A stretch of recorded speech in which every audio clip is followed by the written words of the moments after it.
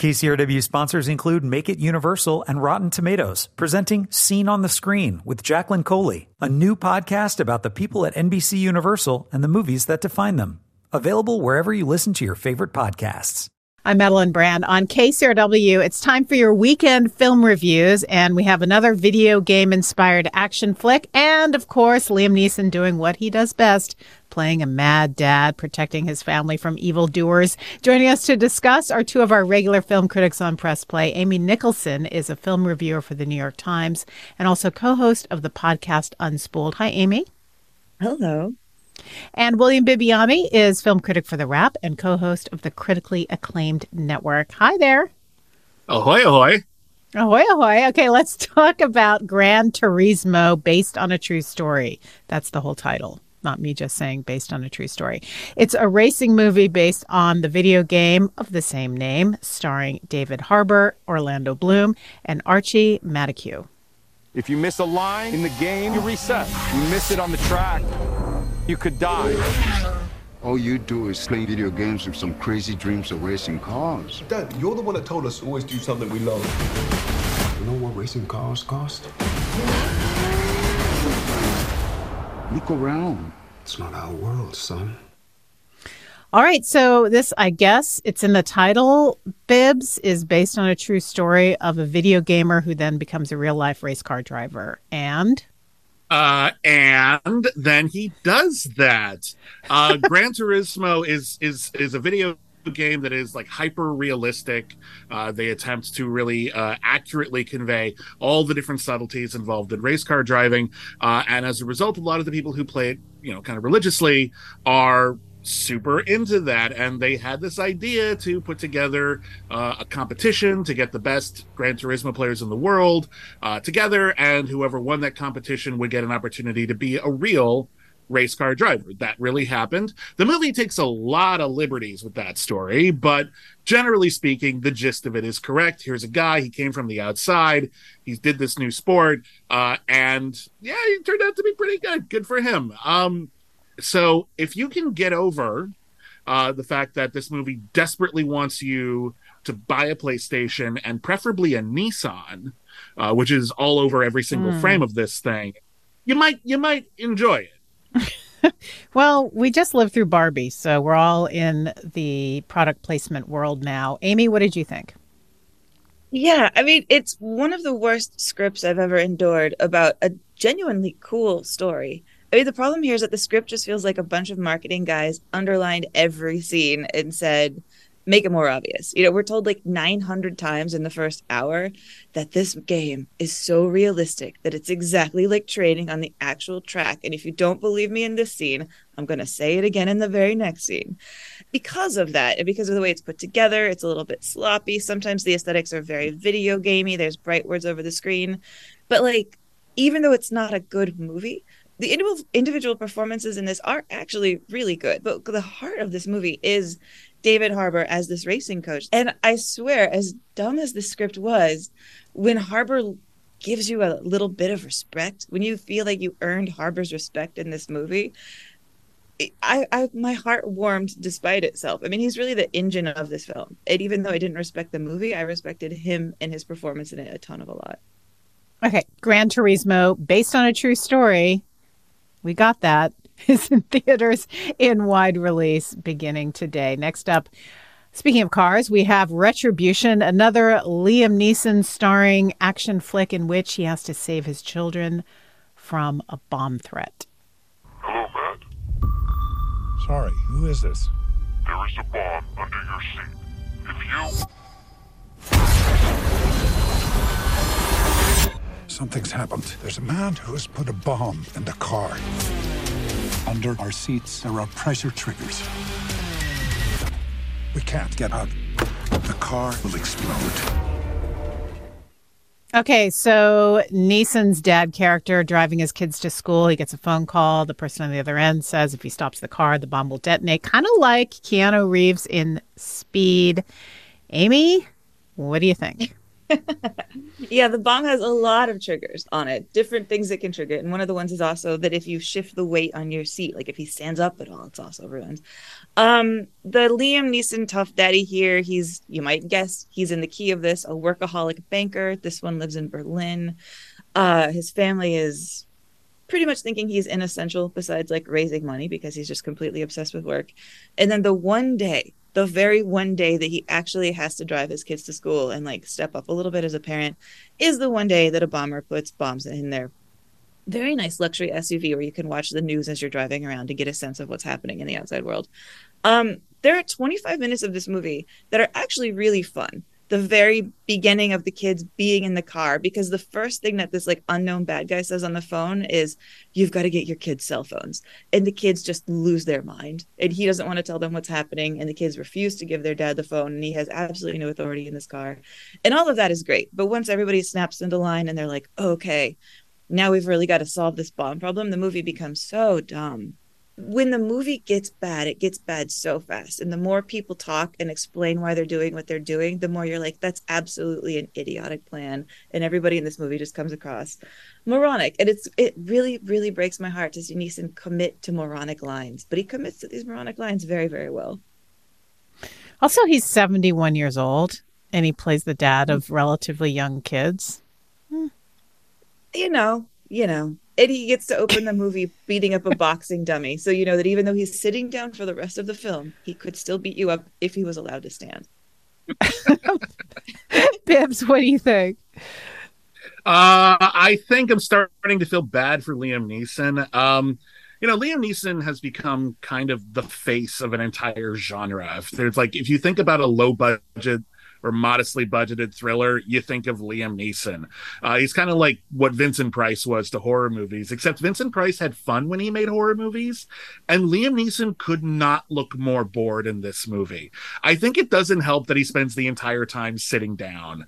Like, it's just, it looks like the absolute cheapest, least interesting thing we could get Liam Neeson to do this week. And Amy's right. It's a very badly constructed screenplay. It's full of really obvious logical inconsistencies that make no sense whatsoever. And because most of the movie is Liam Neeson driving around thinking about what to do, you're thinking about what he could do as well, and you're probably coming up with better solutions than he is. And there's nothing more frustrating than watching a movie where characters, or in this case at least the villain, is supposed to be super smart, and they're clearly not. So whereas something like Speed had this like adrenaline and wit to it, where they could take this kind of concept and actually make it entertaining, even though it made no sense, here it makes no sense and we're bored. Why bother? Oh, that makes me feel sad for the mad dad. I'm upset too.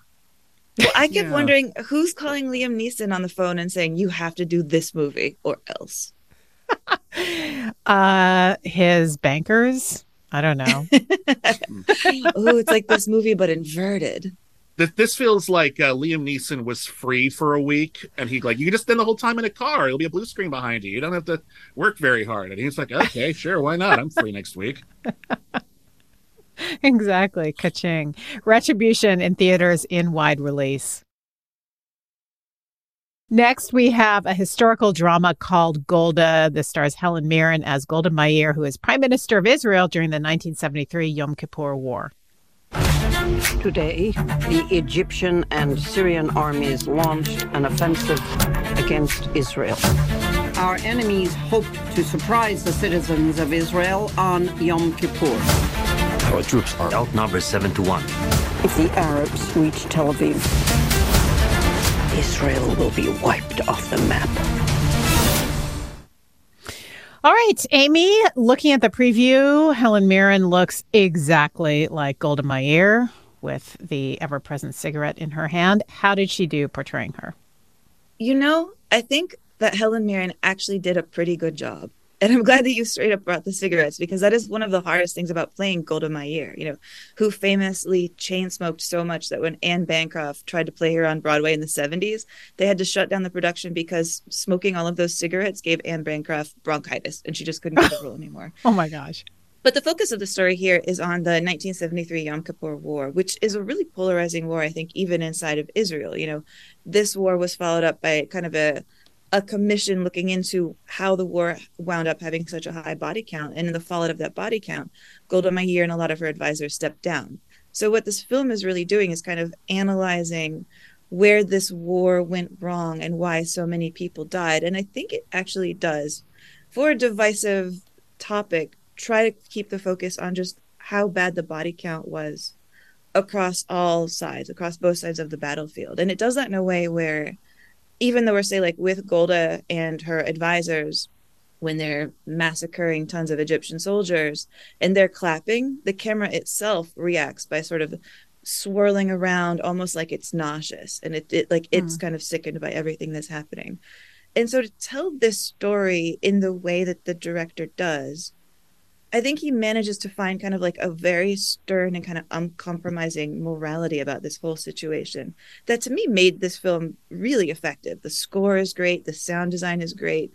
And if the main goal of it is war is a nightmare and you don't want to be the person making the shots of this because it will cause you to chain smoke and possibly kill yourself in the stress of it all, that film really works on that level. And so I respect this film a lot, actually. Okay, Golda in theaters in wide release today. Last up, we have Bottoms, a comedy directed by Emma Seligman about two queer high school students who start a fight club so they can meet girls and possibly have sex before they graduate. Could the ugly, untalented gays please report to the principal's office? We were just practicing for a self-defense club. So it's like a fight club? Yes. Teach a bunch of girls how to defend themselves. They are grateful to us. Adrenaline is flowing. Next thing you know, Isabel and Brittany are kissing us on the mouth. All right, Bibbs, what did you think of this one? Oh, I love Bottoms very, very much.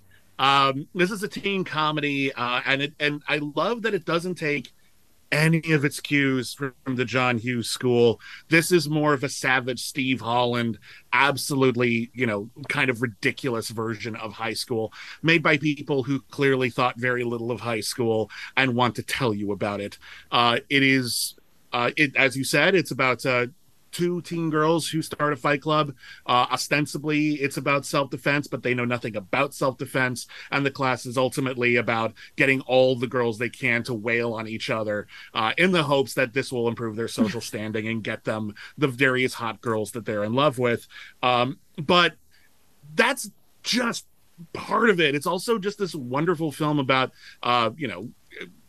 girls who feel like they don't have anyone that they can talk to, finding a place where they can in a very unexpected way that allows them to commit acts of increasingly horrifying violence throughout the movie. It's a movie that actually tackles, while it's being incredibly silly, serious topics that honestly you would think would have no place in a film like this, but somehow the film manages to understand that some of the serious topics that it addresses aren't funny, but people are, and they get away with it in a very admirable way. The cast is sparkling.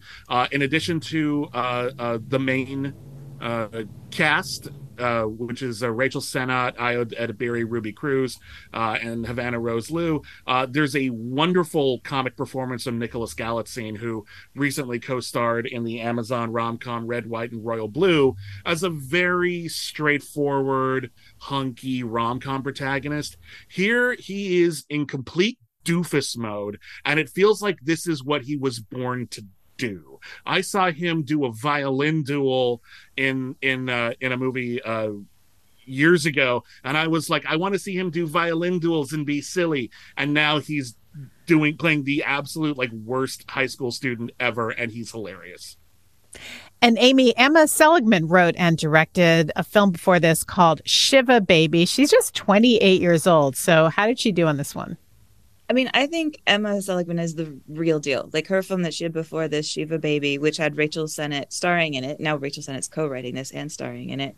That film is a masterpiece, like a very tiny, tense nightmare of a film. Wonderful. And this is just absolutely like the inverse in a way that's just like big and funny. It's really like a huge swing for the fences comedy. And I would say it's an imperfect movie that I highly recommend everybody see anyways. It has just tons of ideas scene to scene, and the ideas I don't think completely gel or add up to like any sort of a coherent thesis, but I was laughing at them individually scene by scene. But the weird thing about it is that like every single scene in this movie is an inversion of a cliche, you know? But performance, scene by scene, really, really just hilarious. And I have to say, Marshawn Lynch too also shows up in here, you know, the football player, and he is laying, I think, the groundwork to become the next like Terry Crews. This is like his like Terry Crews did Idiocracy. Now I'm going to be the most idiotic high school teacher of all time, and he's incredibly funny. And I'm also very much like Bibbs on board with the Nicholas Galantine train. I think that kid is definitely a rising star. Bottoms is in select theaters beginning today. And that does it for this week. Amy Nicholson is film reviewer for the New York Times and co-host of the podcast Unspooled. And William Bibbiani is film critic for The Wrap and co-host of the Critically Acclaimed Network. Thank you both. Thank you. Thank you.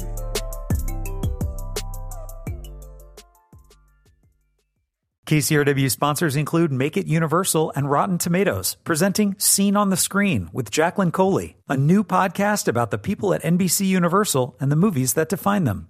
Available wherever you listen to your favorite podcasts.